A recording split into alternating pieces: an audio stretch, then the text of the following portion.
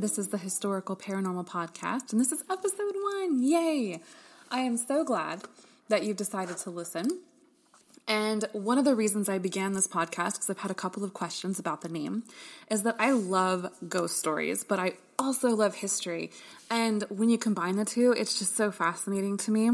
So I started this to be able to discover areas around where I'm from, which is Texas, but also just world ghost stories. I absolutely love podcasts like Unexplained and Lore, and I wish I had the gravitas that those two guys have because they're so professional, but I am not. I'm going to be cracking jokes and saying all kinds of crazy things, so be prepared for that. Just FYI, if you don't like that sort of thing and you like that, Unexplained and Lore are wonderful podcasts to listen to, but I'm going to be...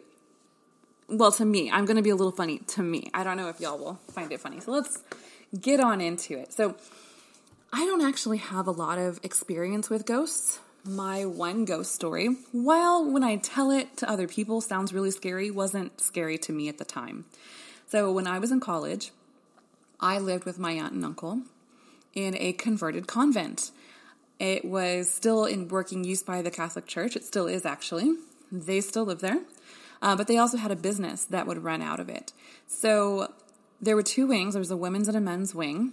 And when my aunt and uncle would go out of the country, they, as they often would, I want to say about 3 or 4 times a year, no one would be allowed to stay there. Now, the business still ran during the day with office workers, but as far as people staying overnight, it really didn't have a lot of people because if I was there, they didn't want anyone there. So it was really nice for that reason.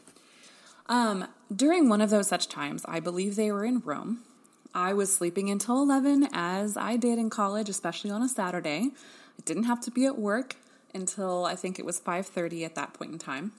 So why not? I was going to sleep in. So around 9 a.m., imagine how annoyed I was when I heard my door knob jiggling. And so, I was half asleep, so I thought it was one of the groups. Sometimes there would be women's groups when they were out of town that would meet there. So I thought it was one of them. And I told them, bathroom's down the hall. This is a personal room. Please go down the hall. And I went back to sleep. I'm not sure how much time passed between the next time and that one. I want to say maybe it was about 15 minutes. But then this door started jiggling even harder. So I thought, okay, maybe somebody didn't get the memo and maybe that other person already went to the bathroom and came back. So I told them again, the bathroom is down the hall. This is a personal room. Please move on. And then I went back to sleep a little bit. I was a little bit awake at this point because it's been happening twice now. And that kind of thing where someone you don't know is outside of your bedroom door is a little jarring.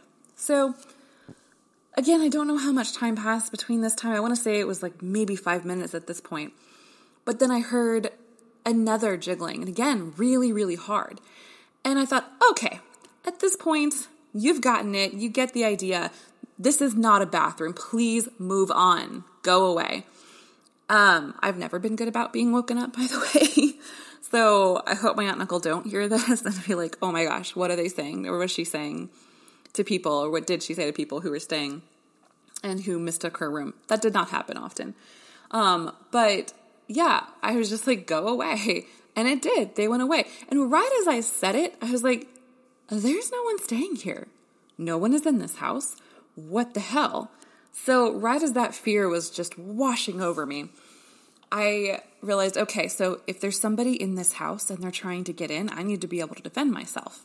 Luckily for me and unluckily for my father, I had stolen his hunting knife when I left because I liked it and I thought it was really cool. I've always liked knives.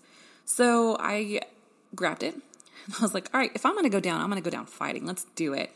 So not calling the police, not thinking of anything like that. Just let's go out and bring a knife to what's probably a gunfight, considering where it was in San Antonio at that point. So I walked around with my little knife. It's not really little, it's massive, but nevertheless, I walked around with it. And all the doors were locked. All the windows were locked. There was nobody who could have gotten in at any point in time. So I was a little spooked, but in general, I was in college. I didn't really care. I thought, that's weird. Maybe I imagined it. Well, about 2 days after my aunt and uncle had come back, my uncle came out of his room and he stopped me in the hallway. And he said, hey, were you watching TV last night in the main living room? And I said, no. I told him I wasn't because I didn't like disturbing them because their room was close to there. The truth is, their living room, the main one especially, is just covered in windows. And even when they're closed, they're not really closed. So being in there felt constantly, especially at night, because you couldn't really see out, it felt like I was being watched. And I had that distinct feeling really whenever I was in there, even if it was daytime, to be honest. I really felt like I was being watched at all times. So I didn't care for it. Long story short, I was not in that room. I had my laptop, I had a TV in the back wing. There was really no reason for me to be there. So I told him as much, and I said, I definitely wasn't there. And he asked me again, are you sure you were not in the living room? And at this point I was like, dude, no, I was not in the living room. What's going on? And he told me, okay, well, no big deal, but the TV was on at full blast at 3 a.m. And we had to come and turn it down. And it was on the white noise channel, which I still had at that point. I don't know if it was a channel or if it was just that the station had gone offline. I don't know that they did that. This was back in 2004, 2006. I'm not sure. But yeah, that one scared me a little bit and it kind of concerned him. He was like, I'm going to bless the house. No big deal. If you tell somebody no big deal like 5 times in a row, chances are it's a little bit of a deal. So as far as I know, they never told me, but as far as I know, they blessed the house. And since they knew a lot of priests, maybe a priest blessed the house, I'm not sure. Nevertheless, I never heard hide nor hair of another ghost again. So that is my only ghost story. And saying it out loud does seem a little scary. But, at the time, it didn't really feel too scary. Other than the white noise thing, that was a bit much. So the story that we're going to be covering today is the Emily Morgan. It's not necessarily a story, but more of a hotel. And we're going to be going over the history of the hotel, some of the murders that took place, which are fairly recent, so they're sad. Most murders are sad, obviously. But these are particularly sad, given that they only happened 11 years ago. So we'll go over that, and then we're going to go over the ghosts, which are really fun. So the Emily Morgan, just so if you haven't heard of it, it has been rated as the 3rd most haunted hotel in San Antonio. None of which I knew when I stayed there, but we'll get to that. Don't ever Google a hotel of murders and hauntings and things like that while you're literally sitting in the bed in the hotel, because it'll mess you up. But getting into the history of the hotel. The Emily Morgan Hotel was opened on April 6th, 1924, but it was not the Emily Morgan Hotel as we know it today. It was actually the Medical Arts Building. So it was built in Gothic Revival architecture by a famed architect here in San Antonio, Ralph Cameron, and it was situated right next door to the Alamo, which of course, I know you haven't forgotten it, but just FYI, never forget the Alamo. Don't forget it. Nevertheless, it's right there. It's right next to it. You could literally look out your window and see it. There have been some stories of people seeing soldiers from the 1800s, but who knows? I really looked. I didn't see anything. I was hoping I would, but anyway, moving right along. So there are gargoyles on this building. It's from the 20s, and when I say Gothic Revival, they are really serious about it. It is ornate. It is a beautiful building. It was at that time the Medical Arts Building, which is why the gargoyles that are around it are all depicted with various medical ailments representing what the hospital treated. It was decorated with cast iron, really beautiful carvings, and a gilded copper roof. So it was state-of-the-art at the time.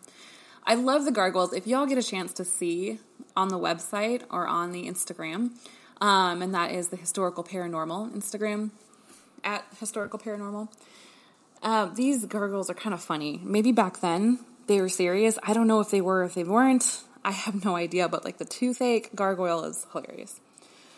So it's a 13-story building. You would have found doctor's offices on the 1st through 4th floors. Those are just for regular visits. A psychiatric ward, surgical floors, a crematorium, and a morgue in the basement. The surgical floors were purposefully positioned on the 13th and 14th floor because the windows could easily be opened and aired out because surgery smells really gross. And they didn't want to make the streets around the Alamo specifically smell because even then, San Antonio was a tourist city. And there was still a lot going on around there, downtown specifically. Also, downtown wasn't necessarily touristic at that point. I don't know if that's a word. I hope it is. Downtown was also a place where people lived. My grandmother lived on Commerce Street, like a few blocks away from there. So it was definitely more residential than it is now, even though there are a lot of condos that are going up over there now that are very expensive. It's getting to the point where the rent's too damn high. I would love to live downtown, but no, it's just too much. Very pretty places, though. All right, so the hospital functioned for about 52 years until 1976, when it was abandoned as a hospital and occasionally used as an office space. In 1977, Alamo Plaza, which contained not only the Alamo, but also the Emily Morgan and the Menger Hotel, another super haunted hotel, and the one I got married at, thank you very much, not for that reason, was listed on the National Register of Historic Places, preserving it for future use of some kind and allowing for renovations. After an extensive renovation, in 1984, the Emily Morgan, as we know it today, opened as a luxury hotel. In 2012, it joined the DoubleTree by Hilton group of hotels and got another multi-million-dollar upgrade. So, the name. If you might be wondering, where is this name coming from? Who is Emily Morgan? Well, don't worry, because I have that story for you. So, Emily West was an indentured servant of mixed race from Connecticut, traveling with Colonel James Morgan to Texas during the Texas Revolution. After a few months here, she was captured by General Santa Anna's troops during the Revolution when it was really hot and heavy, and made to travel with them as they attacked the Alamo and other Texan holdouts. The story goes that she had some advanced knowledge of Sam Houston's planned attack on San Jacinto. Not a surprise given they keep saying master, but I don't know if that's how it goes, if she was an indentured servant. That could have been the terminology. I don't quite remember. So she did take his last name, which was customary at the time, but she was a freed woman, so she was not a slave at all, even though this was slave times. Texas was not at this point part of the United States. So they wouldn't have held on to that at that point so heavily. So she had some advanced knowledge of Sam Houston's planned attack on San Jacinto and went to General Santa Anna's tent to distract him with any means necessary. Now, the story varies from actual sex to erotic dancing, maybe a game of chess. I don't know. But nevertheless, the ruse paid off. Sam Houston's army debilitated the Mexican army before they had a chance to be guided by Santa Anna, and the Texans were able to lift themselves from Mexican rule. If you ever hear about the Six Flags Over Texas, the theme park, literally we've had Six Flags over Texas. We've been owned by like everybody and their mother. Now, United States, all good. But yeah, we've had a lot of fun history. That's why I think Texas is a place where we're going to stay in this podcast for a little while, because there's such a storied past and so many stories that have not even yet been told too heavily, especially with podcasts. So back to Miss Emily Morgan. So she eventually made her way out of Texas with the help of a Major Isaac Moreland. She had lost the papers that declared her a freed woman in a fire, and so he helped her get out of Texas. Even though they were not part of the United States, I guess some of them were still holding some of the slavery stuff to count. I'm not sure. They don't really on any website go into that. But she made her way back to Connecticut. So not much is known of her life thereafter, but some say she was the reason that the Yellow Rose of Texas was written. Historians, however, have absolutely proven that this is not true, and it might be the daughter of a Mr. de Zavala, who was a fighter at the Alamo, or the granddaughter of his that was named for that, but we're not sure. So, nevertheless, the reasoning of why her name still graces some of the streets, and our lovely haunted hotel. Now, let's get to some murders. So on April 11th, 2008, in room 810, Elvira Hernandez Moreno and Juan Ignacio Gutierrez were arguing around 2 a.m. at the Emily Morgan Hotel. Police were outside the door, telling them to open it. Juan yelled out, "We don't need the police right now." And then, first of all, okay, they're already outside your door. It's not that you need them, not you in particular, but somebody in that room did. But then they heard Elvira scream, "He's stabbing me." The police broke the door open with the battering ram as Juan continued to stab her. They shot him, but it was too late to save Elvira. She was pronounced dead at the scene, and Juan Ignacio Gutierrez was pronounced dead later that night at Brooke Army Medical Center. Motive for the violent attack has never been found, by the way. While Gutierrez did have a history of violence and attempted murder, Elvira was a mother of 3, recently married, and from all accounts, a happy and lovely woman.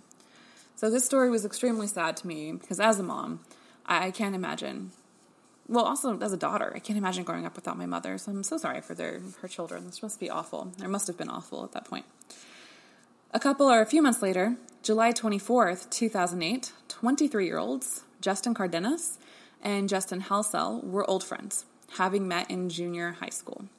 They were staying on the 14th floor of the Emily Morgan, preparing for a get-together with friends later that night. Shortly after checking in, Justin came out of the room with blood all over his hands and shirt. He said there'd been a terrible accident. Apparently, the two were in the room earlier with a .45 caliber handgun, and while they'd taken the clip out, they hadn't checked to see if a bullet was still in the chamber. Justin Halsell put the gun to his head, joking with Cardenas to pull the trigger. He did, and Justin Halsell was pronounced dead from a single gunshot wound to the head. So, I am a gun owner myself, and that is one of the first things that, because my husband was the one who taught me how to, gun safety and things like that, taught me how to shoot, things like that, and that was one of the biggest worries. I was very afraid of guns until I had one, but when I opened it, I had to make sure. I took the clip out, and he was like, make sure there's not a bullet in the chamber, because people have died, and absolutely, this is true. This is a mistake that a lot of people do make. Just always practice the best possible gun safety if you are going to use guns, because they do kill. All right. Now, there are more murders. I could not find specific stories to back them up. So we're going to move on to the ghosts. And there's a lot on the ghosts. So given that this is served as the medical arts building, there isn't one ghost that the hotel is famous for. There are so very many instances, however, of hauntings and touchings. It's weird. Some are a little bit more chilling than just cold spots. A lot of them are a little more chilling than just cold spots. And to be honest, Texas is hot as hell, especially in the summer. And if I pass through a cold spot, a ghostly cold spot, I'm going to be like, thanks, ghost. I was a little tepid, I could use a little cool down. So if you want to stay right here, that'd be great.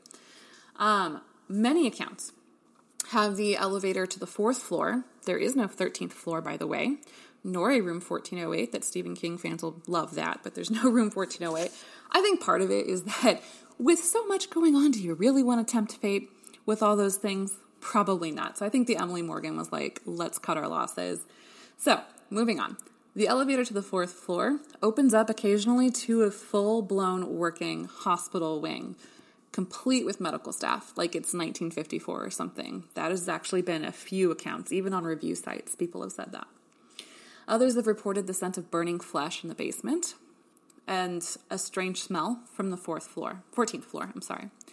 This is closed off to guests, but the elevators kind of move around on their own, and even if you push a certain button, you may not go to that place. So they have been known to take unsuspecting guests wherever they want, whether the guests want to go or not.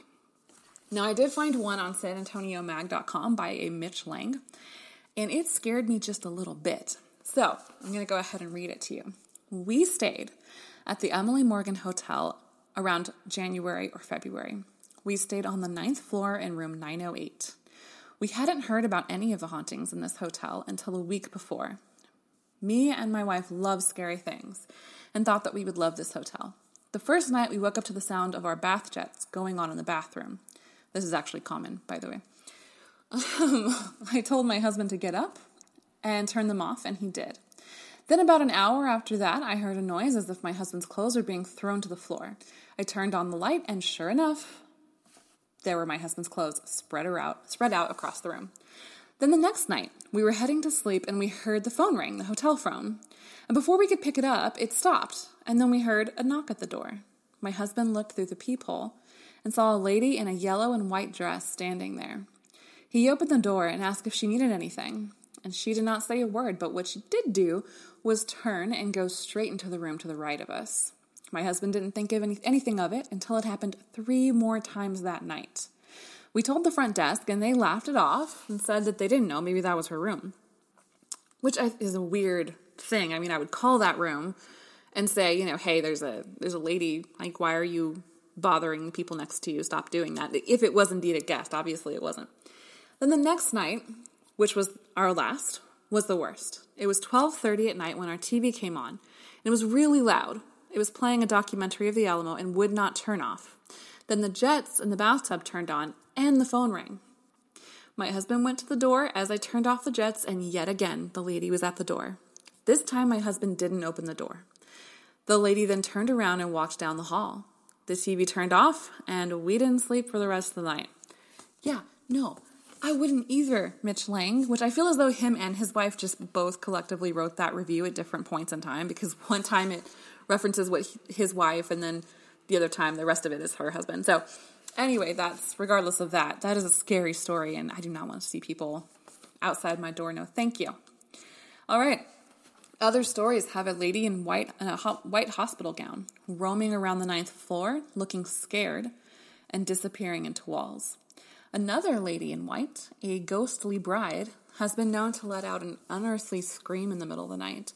And she's been seen in mirrors, just randomly. When you look in a mirror, when you're doing your makeup or checking your hair, boom, ghost bride right behind you. By the way, fuck that.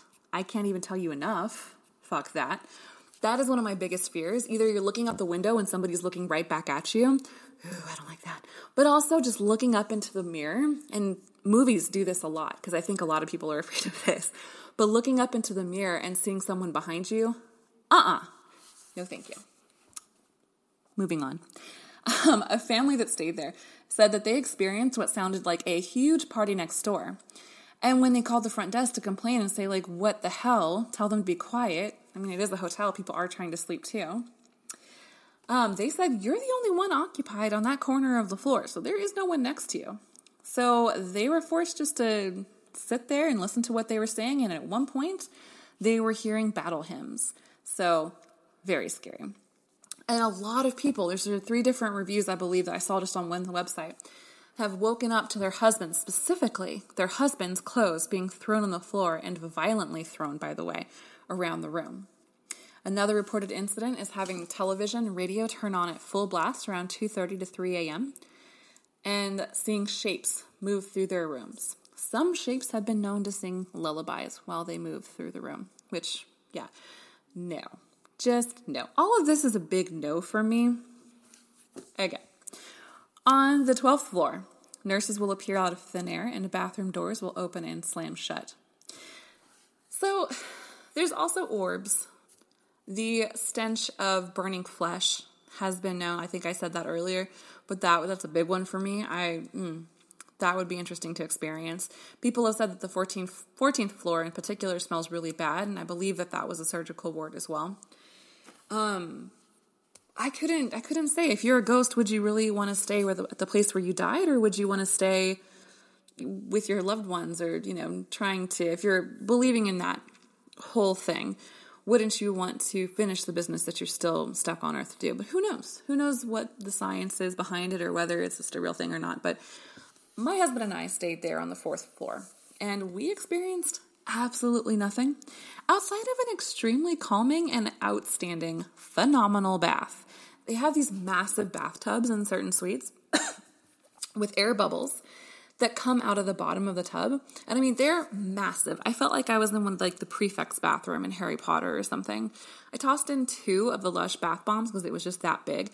And I felt like I was in a fairy oasis. It is unparalleled in San Antonio to find something like that. I was swimming around like a little shrimp. It was just super fun. I absolutely loved it. And it was such a pleasant experience that ghosts or no ghosts, I'd go back in a New York minute. I would be there. So, given that glorious review of the Emily Morgan, I hope you guys do go in and check it out. It's a jewel of San Antonio's downtown area, especially the area right by the Alamo. If you're coming to San Antonio, obviously, you're going to go see the Alamo because, hello. It's awesome. It's a little smaller than you might think, but it is awesome. But, there's also a lot of historical and reenactments. If that's what you're listening to this podcast for sure go check it out just for that alone.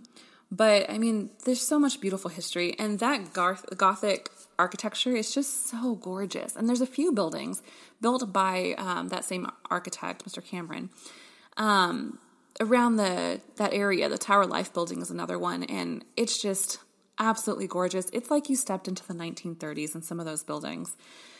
And I would say that is probably more interesting to me than seeing the Alamo. The Alamo's fun, don't get me wrong. I'm not saying that. But these buildings have like a feel to them. It's almost like they're alive. And if you believe the stories in the Emily Morgan, maybe not alive, but definitely present, right? So that is the first episode of the Historical Paranormal Podcast. I am Krista, and I invite you to visit our website. It is Haunted Paranormal. Oh my gosh. It is the Historical Paranormal Podcast.home.blog. And you can follow us on Instagram at Historical Paranormal Podcast.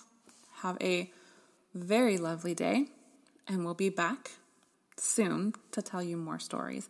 If you have any stories that you'd like to hear, you'd like to know the history behind it, and like me to do my little research thing, please let me know. DM me on Instagram. Send me an email. I'd love to hear about it. Email, by the way, is historicalparanormalpodcast@gmail.com.